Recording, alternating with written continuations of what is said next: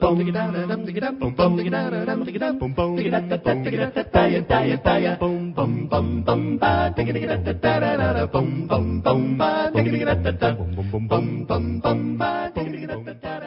evening, folks, and welcome back on this Saturday, the 10th day of September, 2022. I'm your host, Mark Hall, and let's start things off this evening with a look first at, the old follow the money rule. You may even remember that the love of it is the root of all evil. And of course, nowadays, since we haven't had real money for at least a couple of generations, it really might be the love of currency, the fiat kind that they love to print, that is the root of so much of the evil in the world anyway.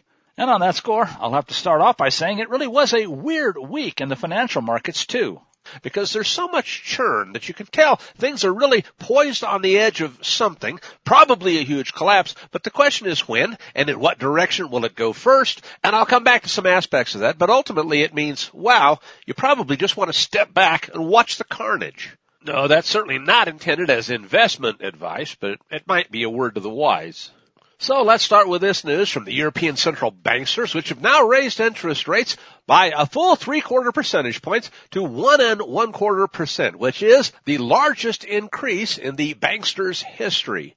As Zero Hedge puts it, now we have the answer. After lots of hemming and hawing, early Thursday morning, the ECB hiked its deposit rate by 75 basis points to 75 basis points from zero, the first time European rates are positive in over a decade, since July 2012. And they note that, get this, the Governing Council's future policy rate decisions will continue to be data dependent and follow a meeting-by-meeting approach, unquote, which means basically we don't have a clue what we're going to do until we get there. They describe this move, though, as a major step that's front-loading the transition towards a more neutral policy stance. Blah-de-blah-de-blah. No, they do say this is intended to further dampen demand, as if 1,000% inflation and energy prices won't do some of that. And in short, concludes Zero Hedge, the ECB is hiking not only into a recession, but a full-blown depression, and they know it, even if some disagree. Hal Turner's website does a pretty good job of summarizing it succinctly this way. Sadly for them, this is the only tool remaining in their financial toolbox, and it won't work. Prices are rising out of control in Europe due to energy hyperinflation, which the central banksters have zero control over. Usually, he notes, remember, central banks raise interest rates to supposedly halt inflation. But by raising interest rates, consumers have to pay more interest on their personal debts, so they cut spending, and that may reduce inflation. But now it's government, not consumers, who hold the lion's share of the debt. And rest assured, government will continue to spend, because they can print it, no matter the price of their debt. That does have other effects, though, folks, and hint, it's not reducing inflation. Ultimately, he suggests, and this is kind of a no-brainer, the euro will lose more and more of its value, and it looks like Europe is headed directly headlong into a hyperinflationary collapse. They brought this upon themselves, shot themselves in the foot, in other words, reloaded, and have kept on firing by cutting off their own energy supplies. From there, I'm going to go to a story also from Zero Hedge, and courtesy of Nomura's respected analyst Charlie McElligott, that I almost didn't do because it's way inside baseball and more than a bit super trader technical analyst heavy. You can't see the charts anyway, but I think you'll get the picture. Just stay with me for a minute here. After yesterday's melt-up in U.S. equity markets, it began, and that would be referring to midweek at this point, which we're also seeing again this morning after the Powell dip. Yeah, just shortly after Jackson Hole, Powell this time spoke at the Cato Institute and seems to have raised some hackles. Anyway, their story begins with this quote. Sometimes there's a chart that just blows your hair back. In 22 years of doing this, says the analyst, nothing stands out like this one. Last week, institutional traders bought $8.1 billion worth of put options. In other words, they're betting the market's fixing to take a swirly, but they bought less than $1 billion in calls. And that, says Sentiment Trader, is 3 times more extreme than it was back in 2008. Meanwhile, Nomura's Charlie McElligott has been ringing the bell on this for the last week, and he adds some additional color this morning, summarizes Tyler Durden.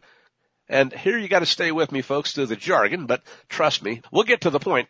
Yesterday's very short gamma-looking explosive move higher in stocks was prompted by two factors, he says. Number one, the magnitude of the absolutely biblical surge in negative dollar delta associated with not just hot index to ETF options as downside puts pick up delta and calls rot on the spot sell-off, but also with number two, single stock premium spent on puts bots to open.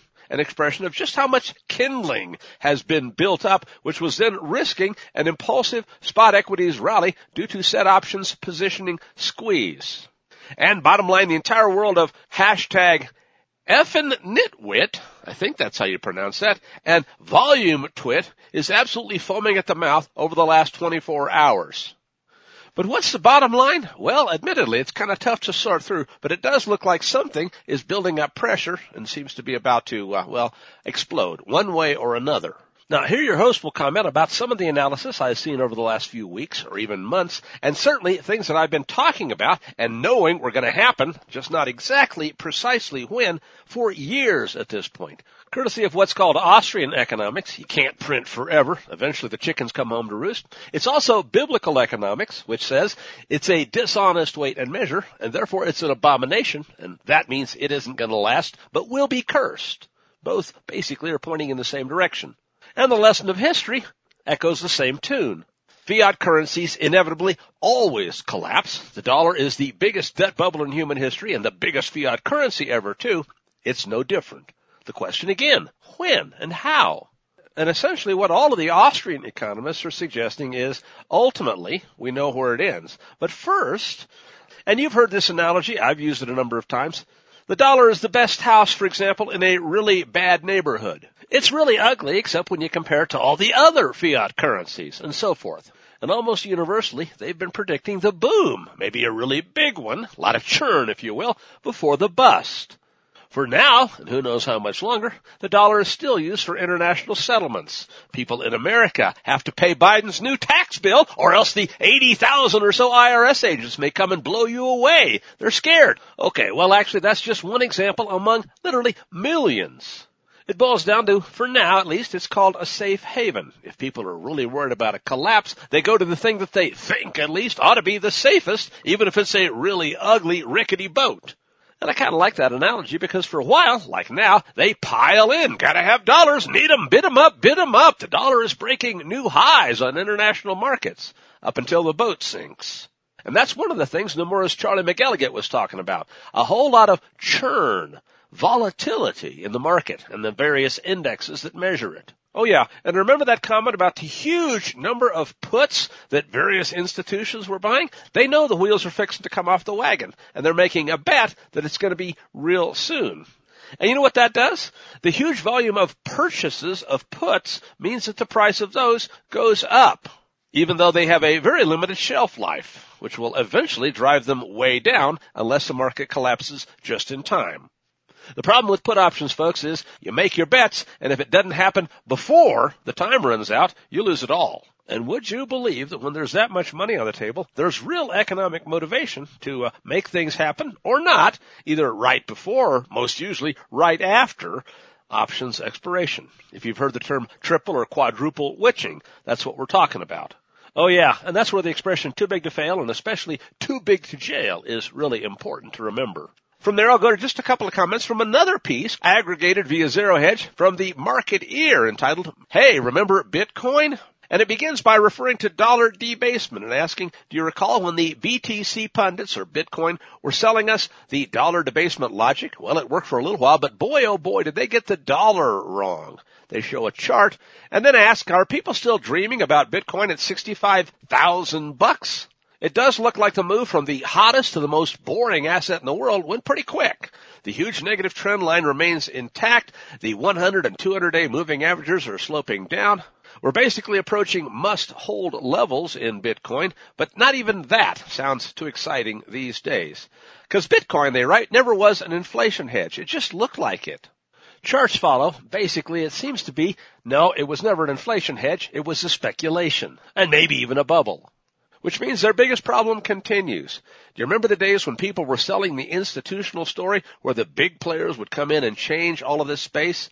Bitcoin inflows, though, remain depressed. Retail's obviously not enough to revive the Bitcoin bull. They need some serious institutions to get involved, because little companies and even little countries like El Salvador just aren't enough. And now Big Brother Biden and his March executive order on responsible development of digital assets, or CBDCs, Executive Order 14067 if you're curious, is another CCP-style great leap forward towards the mark of the beast, with more of the totalitarian usual. Mandates, changing the currency, a digital dollar, but oh, so Big Brother controllable. And if you've read Revelation and the Mark of the Beast, you kind of have a pretty good idea of exactly what they're talking about. There'll be a digital future, all right.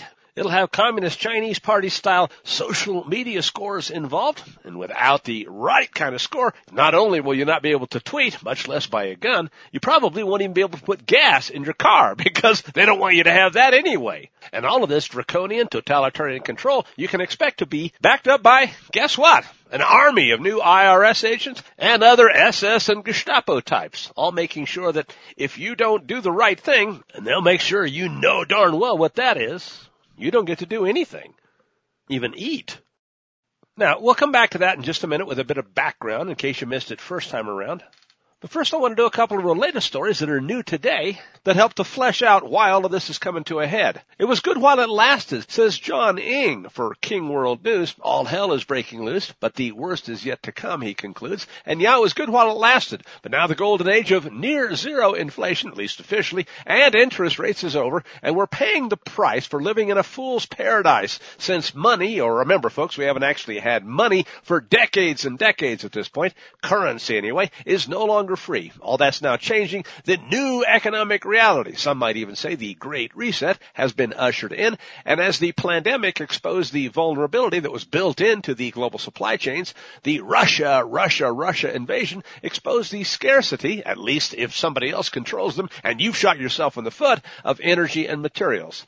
Escalating prices, says Ing, have created a cost of living crisis ahead of the political and social agenda. Inflation is up everywhere. Your host will add again, by design. And after fooling themselves and the public on successfully wrestling inflation to the ground, yeah, are you believing that? Central banksters are now riding to the rescue and lifting interest rates to subdue inflation. That's my story and I'm sticking to it. Well, or maybe drive the economy into oblivion. So they can build back better? No, don't you believe it.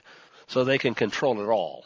Austrian economist and former congressman and presidential candidate Dr. Ron Paul has a piece up on his website midweek entitled "The Federal Reserve Wants You Fired." No doubt, he begins, they were troubled by July's decline in the U.S. unemployment rate to 4.5% and the increase in job openings to 11.2 million because the Fed's strategy for reducing the historic price inflation now plaguing the economy, caused, of course, by the Fed's unprecedented low or zero interest rate policies. Basically, folks, money printing like there's no tomorrow, because when they get their way, there won't be. Anyway, says Dr. Paul, it's to increase unemployment in order to decrease consumer spending.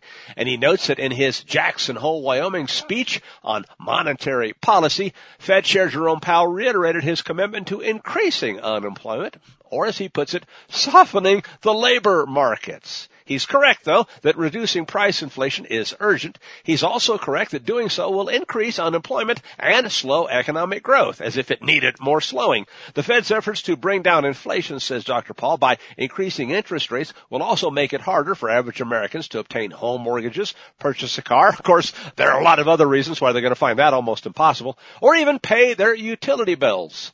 Those hardest hit by the Fed's softening of labor markets are also the primary victims of Fed-created price inflation, which, says Dr. Paul, and not for the first time, demonstrates the insanity and cruelty of the fiat money system, which enriches the elites while impoverishing the masses. And remember, part of the reason is crony capitalists and the financial elite benefit from the Federal Reserve's money printing or creation operation because they're the first ones to get their hands on the new stuff before everybody else figures out it's been debased. And now he notes average Americans are seeing a double whammy. They suffer both from Fed-created inflation and the Fed's alleged, at least, attempts to rein in that Fed-created price inflation. And remember, that's why they need their army of new armed IRS agents to enforce the Federal Reserve's new money regime. Dr. Paul, good Austrian economist that he is, and I know he understands Scripture as well, notes that the fix is exactly what the Bible talks about: gold and silver, real precious metals. You could even say honest weights and measures as legal tender. Meanwhile, though, the signs of the impending collapse based on the fiat that won't last forever were all over the place this week. Let's pick up a few of these, more or less chronologically, starting with over the weekend, where people are beginning to realize, in no uncertain terms, that their versions of Big Brother want them to freeze to death real soon now, as soon as the weather turns cold. And it's certainly happening in the Czech Republic, and they at least have the wisdom and the hindsight of history to look back on. I have a friend who was born there, pointed this story out to me over the weekend, and at least now it's starting to get some alternative media anyway coverage. The winter of discontent began raw dryer for the American conservative that could bring down governments, hopefully it will, folks, began over the weekend with a massive demonstration in the Czech capital of Prague, where about 70,000 people filled Wenceslas Square, according to police estimates, some carrying signs denouncing the country's membership in the European Union and NATO military alliance. Massive Czech inflation, and obviously they're not alone, driven by surging housing costs and, of course, spiking out-of-control energy prices, currently the highest since 1993. The central banksters are forecasting it to peak around 20% over coming months, was dismissed by the socialist Czech prime minister as all of it a conclave of Russian sympathizers and dupes. Is any of this starting to sound familiar, folks? Well, except for the part of masses of people waking up to it. The story says, through friends in Romania, that country, too, is experiencing a similar anger awakening.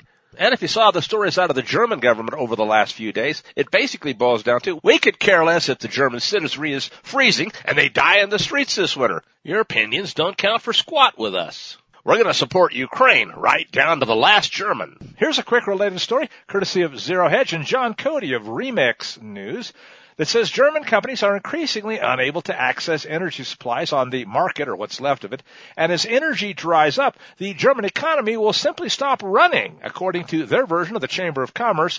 The DIHK, or in German, the Association of German Chambers of Industry and Commerce. Their president told R&D Newsroom that more and more companies are telling us they no longer have a supply contract for electricity or gas at all. The tap is turned off in the truest sense of the word. But without energy, no economy can run. And furthermore, energy prices, it says, have reached a level that threatens the very existence of many companies. Just this week, German toilet paper company Hackel filed for bankruptcy, with the owner citing unsustainable energy and materials cost as the primary factor. Meanwhile, the Wall Street Journal reports that European steel, which requires massive amounts of cheap natural gas to run at all, is slashing production and facing, to put it mildly, severe financial headwinds. Other sectors like chemical production, agriculture, and automation are all facing unprecedented hurdles as the energy crisis continues to grip and literally destroy Europe. About 10% of companies have already reduced or even interrupted production, while 25% are either considering relocating shares or parts of production and jobs abroad, where costs are probably cheaper and there might even be energy than they are in Germany. Meanwhile, Putin and Russia are no doubt laughing at people, threatening war by committing suicide. And it's not just energy, of course. The global fertilizer crunch, also exacerbated by the idiocy over there, threatens to starve the planet, as prices are too high for a lot of planters ahead of next planting season, to the point where Maximo Torero, chief economist for the UN's Food and Agriculture organization, told Bloomberg News that elevated fertilizer prices could decrease global grain production by over 40% come next planting season. Rice is going to take a big hit too, and since that's a staple grain that feeds half of humanity, there might be fallout from that one as well. So, hey folks, the evil is just getting rolling. And finally, there's this, and ultimately, I think it connects quite a few dots. This comes from Haley Zaremba via oilprice.com, also aggregated via Zero Hedge. And it's about copper, which, of course, like just about everything else, could be derailed by the, I'll say it, planned idiocy, resulting in a looming copper shortage.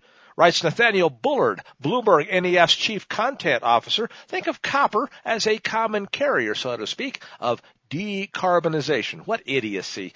Because, it carries electricity. Now, where does the electricity come from? Oh, let's ignore that for now and just talk about whether it can get to where the world controllers tell you it needs to go.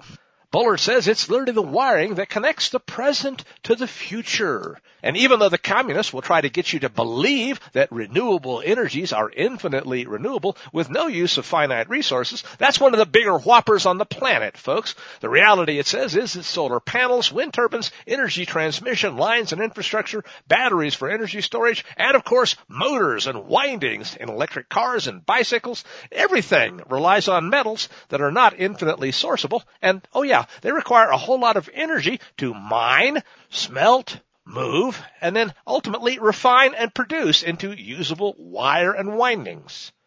And lithium for batteries is just part of that equation. An EV, for example, which probably aren't going to be able to charge anyway, especially not in California if it's hot, requires 2.5 times as much copper as an internal combustion engine vehicle, while meanwhile, solar and offshore wind need 2 and 5 times, respectively, more copper per megawatt of installed capacity than power generated using natural gas or coal, both of which are at least as clean as all the other stuff that they're not telling you about. Copper production is already struggling to keep up with booming demand. S&P projects that current levels will double by the year 2035 to a whopping 50 million metric tons. That'll get even worse by 2050, and that amounts to more than all the copper consumed in the entire world during the almost century and a quarter between the turn of the 20th century and now. So it's true, says the story, the looming copper shortage as a result of all the other idiocy, they kind of tend to pile on, threatens to completely derail the so-called clean energy transition. According to a recent report from S&P Platts, if copper shortfalls follow projected trends, and hey, look around, climate goals will be short-circuited and remain out of reach. In other words, folks, once again, ugly facts intrude on the nirvana of the nutcases. I think the reality, though, is becoming a bit more clear. What they really want, the way they're going to get to their true goals, is by forcing so many people to freeze and starve, especially if they won't take the Zyklon B injection. Let's move on then from real science to pure evil. This comes from the Biden-Fuhrer's top COVID advisor. And guess what he wants you to do? No, Mr. Bond, I expect you to die. Ashish Jha. No, folks, not Goldfinger. He looks like a good guy by comparison. Who now says it's not enough you take one Zyklon B injection. He wanted people to take their flu shot and their COVID poison poke all at one time. Get this. Here's the headline from the Daily Mail. Quote, God gave us 2 arms, one for the flu shot and the other one for the COVID shot, says the White House's poison poke pusher in their plans to coerce people into getting annual shots. The poison poke, quote, should be as routine as the flu shot. This next item is more stupid pet tricks from the White Whorehouse. Karine Jean-Pierre snapped back at Fox News' Peter Doocy, who dared to ask her a question that exposes the level of their not just idiocy, but evil, and no small amount of hypocrisy on top of it. Says the story, White House Press Secretary sick Karine Jean-Pierre shared a testy exchange with Fox News reporter, an actual journalist, Peter Doocy on Tuesday after he dared to ask her if she believes that Donald Trump stole the 2016 election. Now remember, of course, how the Biden-Fuhrer has been saying anybody that dares to believe any election could possibly be stolen, especially his, is some kind of a MAGA Republican, probably deserving of death. But in this case, Doocy was pressing Jean-Pierre amid GOP-led outrage, they say, over Biden's repeated attacks on those MAGA Republicans, the pro-Donald Trump faction of the party, who they say, get this, folks, believe the ex-president's lies that the 2020 race was stolen from him. Oh, yes. How dare they? Statistical impossibilities, 2,000 mules, and tons of actual evidence, be damned.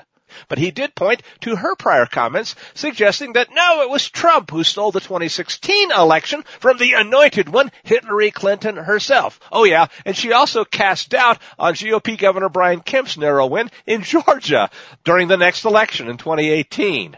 But Jean-Pierre blasted Doocy's comparison as, quote, ridiculous. Maybe because she realizes that it was actually Hillary who tried to steal it from Trump and couldn't get away with what they managed to do in 2020. And you know they're not about to admit anything of that sort. But if there's any good news this week, folks, it's in the form of truth that just keeps oozing out of the pus-filled swamp in spite of their satanic efforts. And if you think I'm kidding, check out the pictures online of the tats of the guy the Biden Fuhrer just appointed to be the official White House National Monkeypox Deputy Director. He looks like something out of The Omen, Part 666. Well, we'll pick up on lies being revealed right after the bottom of the hour break. Stay with us.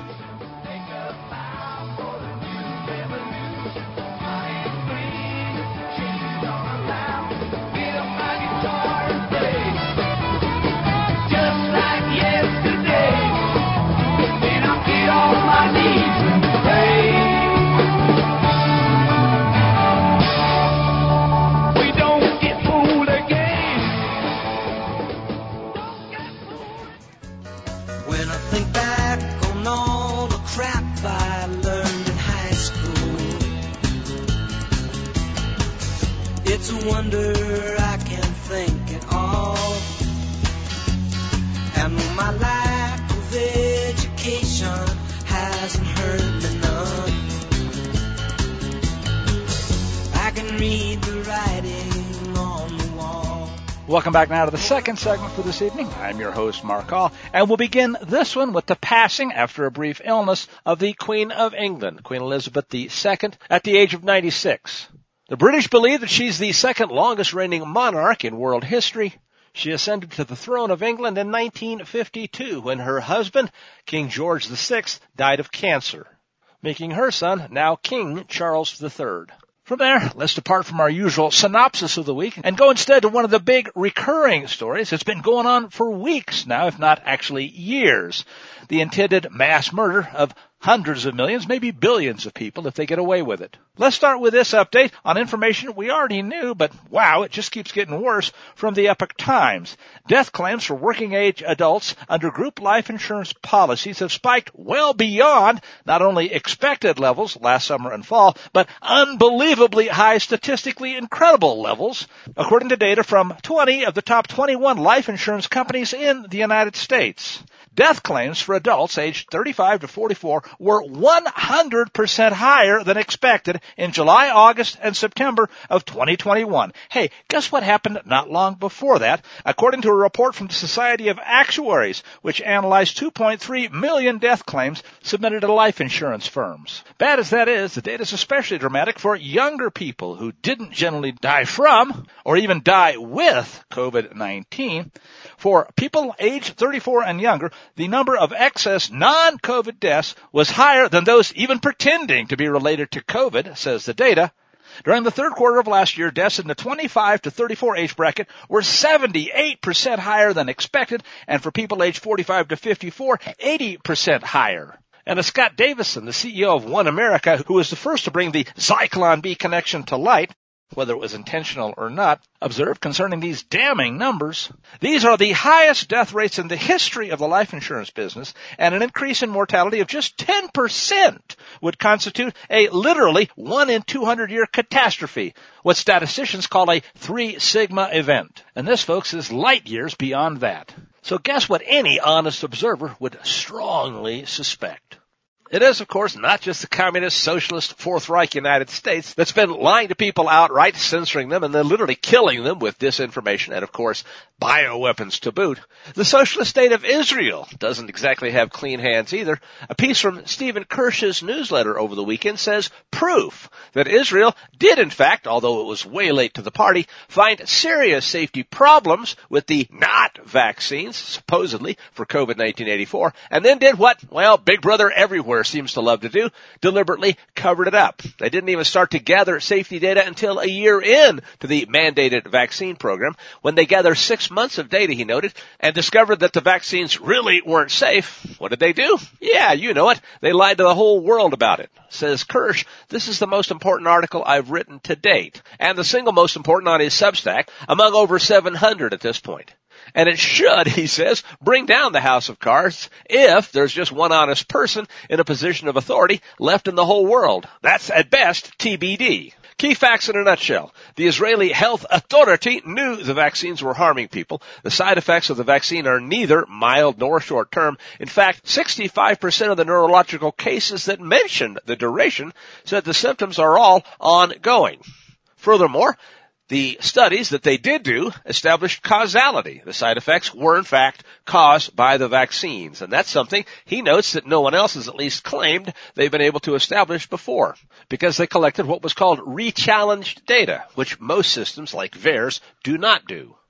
They don't know, though, how serious the harm is or was, because they only looked at the data for the top 5 categories, and cardiovascular issues was at number 6. So they've still only looked at a fraction of the data, in spite of coming to conclusions that they felt they really needed to hide. The researcher says the 4th bullet point don't even know the prevalence of these serious side effects because they were just provided with the numerator, not the denominator. In other words, very similar to what VAERS does. The Israeli authorities deliberately covered up these safety issues. They hid it from the world, issuing a false report, essentially saying, quote, there's nothing new to see here, folks. Move along, move along.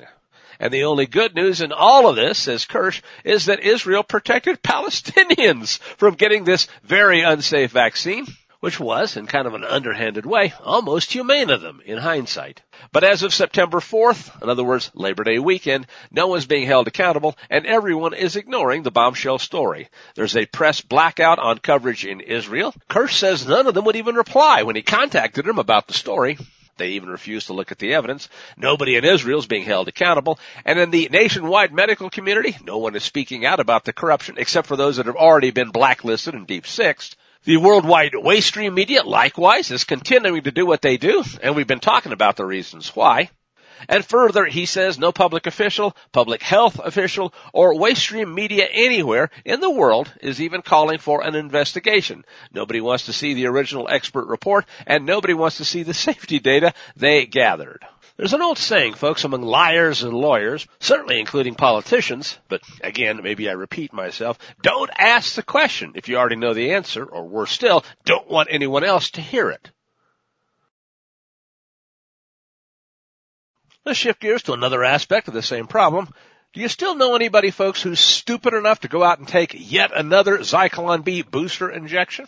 Here's one from the Epoch Times that says a study, in this case by 3 Italian surgeons, analyzed blood from 1,006 people who developed symptoms after they were, duped, I guess is a polite word, after they were duped into taking a Pfizer-BioNTech or Moderna mRNA modification injection, and they found that 94% of those people have, quote, aggregation of erythrocytes and the presence of particles of various shapes and sizes of unclear origin, unquote, 1 month after getting their Zyklon B injection. The study then goes on to call them graphene family superstructures.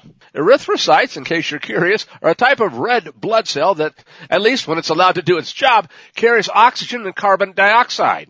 Quote, what seems plain enough is that metallic particles resembling graphene oxide and possibly other metallic compounds have been included in the cocktail of whatever the manufacturers have seen fit to put in these so-called mRNA vaccines, and the authors do put it in quotes in the study's discussion and conclusions. The study was released in the August 12th edition of the International Journal of Vaccine Theory, Practice, and Research, and basically it represents an even larger sample of people confirming what other studies have demonstrated, like one from Korea recently entitled Foreign Materials in Blood Samples of Recipients of COVID-19 Vaccines. And, of course, doctors like Sherry Tenpenny, who's been ahead of the curve in vaccine adverse reactions and believes that these metallic structures could be related to the strange clots that embalmers have been finding in corpses that they treat around the country since the poison poke pandemic. She told the Epoch Times, quote, whatever's actually found to be in the shots, whether the components are graphene, aluminum, crystalline amyloid, disintegrated fibrin, highly charged nanotech particles, or something else, the disruption in the blood demonstrated on these slides is devastating and irrefutable, as are the corresponding histories of the patients involved. Oh, and by the way, of the 1,006 cases that they studied of people with symptoms, only 58 of them showed a completely normal hematological picture via microscopic analysis. In our experience as clinicians, they added, these mRNA injections are very unlike traditional vaccines, and their manufacturers need, in our opinions, to come clean about what's actually in the injections and why it's there. unquote. There's a very much related story courtesy of Ethan Huff and Natural News about how embalmers continue to find clots, this time foot-long clots in dead bodies of, what else? The fully vaccinated. The bodies, it begins, just keep on piling up, many of them loaded with clots that are sometimes more than a foot in length. Trouble is, they're not really what you might call conventional blood clots. Embalmers all around the world have seen a sharp uptick in fibrous and rubbery clotting ever since Operation Warp Speed to the grave, we might now have to add, was fully launched. Fully vaccinated bodies, it says, are reportedly having to be dredged of these clots, which don't appear to even be made from blood. Said Mike Adams, the health ranger, we've tested one of the clots from embalmer Richard Hirschman via ICP-MS, and we also tested side-by-side live human blood from an unvaccinated person. What sets these clots apart from blood clots is that they're mostly devoid of minerals such as iron, potassium, and magnesium. Were these actual blood clots, then they'd have high levels of these minerals. We're told some of the clots being pulled out of people's bodies are even more than a foot long, in some cases running the entire length of an individual person's leg. And that, folks, is a lot of clotting. And certainly, says the story here, no joking matter when considering the sheer number of people out there who are still alive and have these things, whether they know it or not, growing inside of them. Said Hirschman to the Epic Times on their story, prior to 2020 or 21, we would have probably seen somewhere between 5 to 10% of the bodies that we would embalm having blood clots. Now, though, 70% or more of the dead bodies are clotted. Quote, we're familiar with what blood clots are, and we've had to deal with them over time. For me to embalm a body without any clots, kind of like how it was in the day, prior to all of this stuff, well, he said it's rare. The exception now is to embalm a body without clots. Wade Hamilton, cardiologist with an understanding of clots, told the Times that the lack of magnesium, potassium, and iron in the clot samples suggests that they're, quote, not the usual post-mortem clots. In fact, he said, there was no blood flow in these vessels. These structures raised but did not totally answer some interesting questions. The combination of the low electrolytes and novel, very strong string-like structures suggests that these areas where these string-like structures are seen in the blood vessels did not receive circulation. They're not normal post-mortem findings, according to experienced embalmers bent on obtaining total body vascular access from one side, which, because of the unusual clots, they were unable to do. He went on to suggest the structures could at least partially be composed of spike proteins that unfolded and formed a, quote, different configuration. Which brings us now to today's Civil War 2.0 update. It seems that over the long Labor Day weekend, a lot of people who didn't bother to watch the Biden-Fuhrer declare war on at least half of America late last week had a chance to at least hear about it or maybe even watch part or all of the abomination. After calling those who believe that America needs to be made great again, quote, a threat to the very soul of this country, as President Trump pointed out, making America great again would nominally be something you'd think most people would be in favor of, unless, of course, their real goal is to destroy it completely and utterly. The Biden regime seems to be doubling down. Again, why is that a surprise? And the polarization seems to be stepping up. No doubt exactly as intended. This morning, Steve Watson put out a piece entitled, Everyday Americans Respond to the Fuhrer calling them a, quote, threat to the very soul of this nation, saying things like, but not limited to, quote, I'm a middle-aged teacher. I teach low-income children in the worst neighborhood in my area. I raised 7 children, put myself through school while raising the first 2 alone. I am a threat to the very soul of this nation. Here's another. I'm a retired Marine with 26 years of service. I volunteer with Habitat for Humanity and at my local church. Married to the same woman for 35 years, I raise cows and chickens and wear Hawaiian print shirts. I am a threat to the very soul of this nation. Another one says, I have to squeeze all my evil doings in between caring for my elderly mom, helping with my grandkids, participating in my church and community choir, and being a wife and mom. It's a struggle, but I manage. I, too, am apparently a threat to the soul of this nation. And finally, this one. I'm an RN in an NICU, natal intensive care unit. I help save little lives. I'm raising my teen grandson. I go to the gym to try and keep myself healthy. I play music and sing in my church choir. I like to garden. I, apparently, am a threat to the very soul of this nation. From there, I want to go to some observations from one of my favorite constitutional leftists because, well, there are so few of them, and it's certainly fun to see one who gets it, at least sometimes. This is from Sunday's This is from Sunday's New York Post column by Professor Jonathan Turley. And the Biden Fuhrer's, I'm going to call it this, no, not I have a dream, but I have a nightmare from hell speech. And it's about destroying the soul of a nation. That Philadelphia speech that was used to desecrate Independence Hall has, he says, produced sharply different responses from the media. On the criminally negligent network, it was praised as, get this folks, a rallying cry for patriots. How about Bolsheviks or maybe brown shirts? On conservative sites, says Turley, it was denounced as hateful and divisive, which is kind of obvious. But he says this, but for many of us, the optics were a glaring distraction, what with the intense red background and prominently placed Marines, framing the, I'll say it, marionette-in-chief. The use of the Marines and the Marine Band, says Professor Turley, raised concern among some of us, given the clearly political propaganda, a purpose of the speech. Indeed, the networks did not view the speech as an address to the nation and refused to give the White House primetime slots. And while the lying press secretary for the White House, Karine Jean-Pierre, assured the media, and this is the proof you're looking for, folks, it's not a political speech. It was, says Professor Turley, unabashedly political, given calls to get out the vote and to direct attacks against MAGA Republicans and especially Donald Trump. That again raised the legal questions over the use of Marines in such a speech. Even CNN managed to flag the concern over the use of the Marines, and CNN White House chief correspondent Caitlin Collins stated it was obvious that it was, quote, a very political speech. And all I can add to that is, duh, do you think? The optics of the speech, said Professor Turley, instantly became a source of internet chatter, what with the weird red background that made the faux president look like he was giving a stump speech from Dante's Inferno. Indeed, it almost had that High Chancellor Adam Sutler look from V for Vendetta.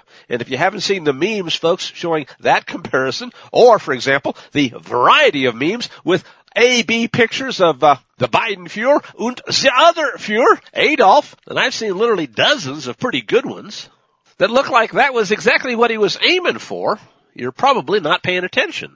Turley goes on to note that the comparison with V for Vendetta didn't end with just the optics. And others are currently suggesting, plausibly as it turns out, and no shortage of evidence, that that was exactly what the Biden Fuhrer was looking for. Here's a headline from Stephen Stanford in the All News Pipeline. Raging madman Joe Biden was watching old newsreels of Hitler and the Third Reich before his declaration of war upon America, even using, and he's not alone in observing this because everybody got it, Third Reich color schemes, red, white, and black. And he puts it in the form of a pictorial essay showing a whole lot of those memes, comparisons, and, undeniable parallels. Still, though, says Professor Turley, it was the use of those Marine Guards that most stood out to him, framing the president, sick, as he declared Trump supporters to be a threat to democracy, and of course, not only enemies, but a threat to the very soul of this nation, whatever this nation now means. Even CNN couldn't miss this part. It was obviously political, as Collins said, a full frontal attack on Biden's political opponents. But, notes Professor Turley, the United States, or at least it used to, has long drawn a line between the work of federal employees in public service and the use of such employees for political purposes. The Hatch Act was passed in 1939 to curtail the political activities of civilian federal employees, and the Marine Corps itself expressly forbids personnel from being used or even participating in such political events. And here he quotes them. Active duty members will not engage in partisan political activities. Achtung, unless it is for the Biden Fuhrer. Und all military personnel will avoid the inference, that their political activities imply or appear to imply DOD sponsorship, approval, or endorsement of a political candidate, campaign, or cause, unquote. Other services, too, he says, have drawn a bright line against such appearances. Army officials, for example, stress that their rules bar such involvement because, quote, actual or even perceived partisanship could undermine the legitimacy of the military profession and department, unquote. And who are we kidding here? Then he quotes Department of Defense Directive 1344.10 and the long list of prohibited involvement in political events, which include, basically exactly what the Biden Fuhrer just shoved down Americans' throats. The rules also expressly bar the wearing of uniforms at such political speeches, saying the wearing of the uniform by service members is prohibited during or in connection with furthering political activities, private employment, or commercial interests, or when there's an inference of official sponsorship for the activity or interest that may be drawn. I guess, unless that means the inference is that they're declaring war on well over half of America. While there may be gray areas for a president who's necessarily accompanied by members of the military, admits Professor Turley, and drawing such a line may often be difficult. And yes, even violations of the Hatch Act have been routinely brushed aside by presidents, far less scurrilous than this scumbag. Still, he says, it's the silence of many in the media on this that's interesting.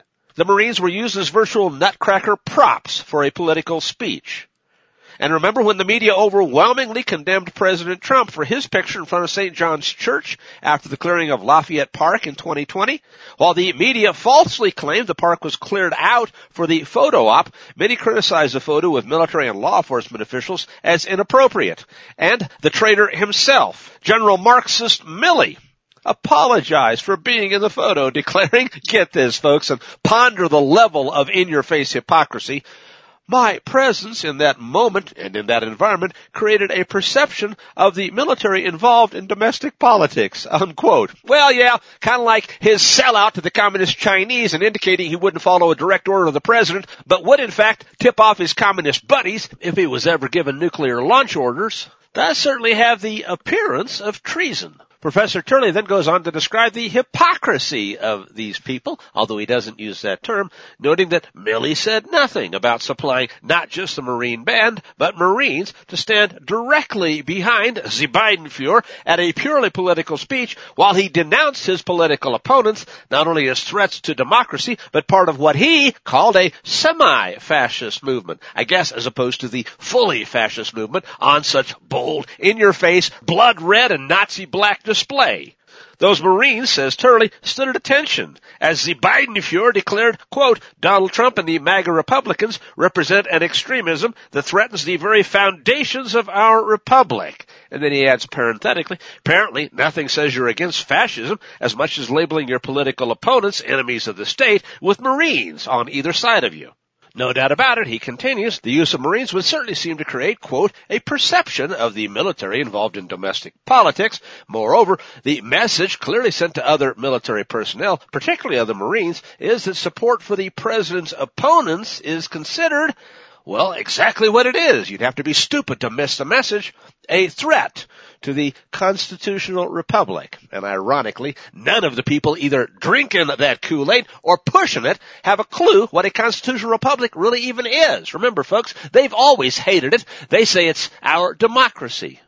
Moving right on up the hypocrisy scale, Turley points out that the WAPO, or Washington Post, previously objected. Well, when it was that other guy, the enemy of the state, to the use of the Marine Band at the White House when President Trump was even viewed as giving a political speech.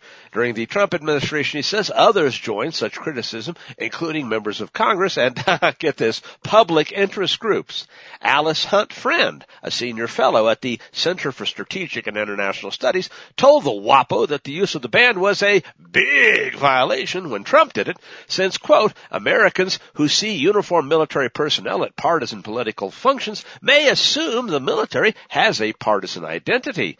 Presidents running for election always have to take extra care to keep their military aides out of their campaign activities. And thus far, at least, notes Professor Turley, these same voices are silent when it comes to the Biden-Fuhrer's use of these same Marines for a clearly highly partisan and divisive speech, and that, folks, is to put it mildly. What he was really doing was a not even remotely veiled threat. We're declaring war on you. Oh, remember how we want to take your guns? And how we reminded real Americans just a day or so earlier, you don't dare fight the United States military because you don't have F-15s? Well, he said on his blood-red stage from the gates of hell, this is what I have, so don't you dare consider resistance to what's coming your way. Yeah, resistance is futile. And he should next time maybe have a few thousand fully armed IRS agents flanking him, just to make sure they don't miss the point.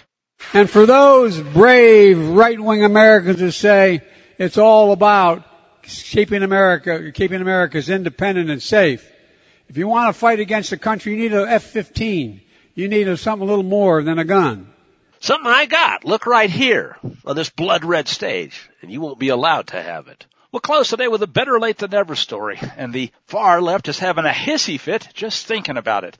Donald Trump, on his Truth Social earlier this week, tweeted the following. So now it comes out conclusively that the FBI buried the Hunter Biden laptop story before the election, knowing that if they didn't, Trump would have easily won the 2020 presidential election, said the duly elected president, calling it, quote, massive fraud and election interference at a level never seen before in our country. Whereupon he went on to describe a remedy. Listen to this, folks. Declare the rightful winner, or this would be the minimal solution, declare that the 2020 election was irreparably compromised and have a new election immediately.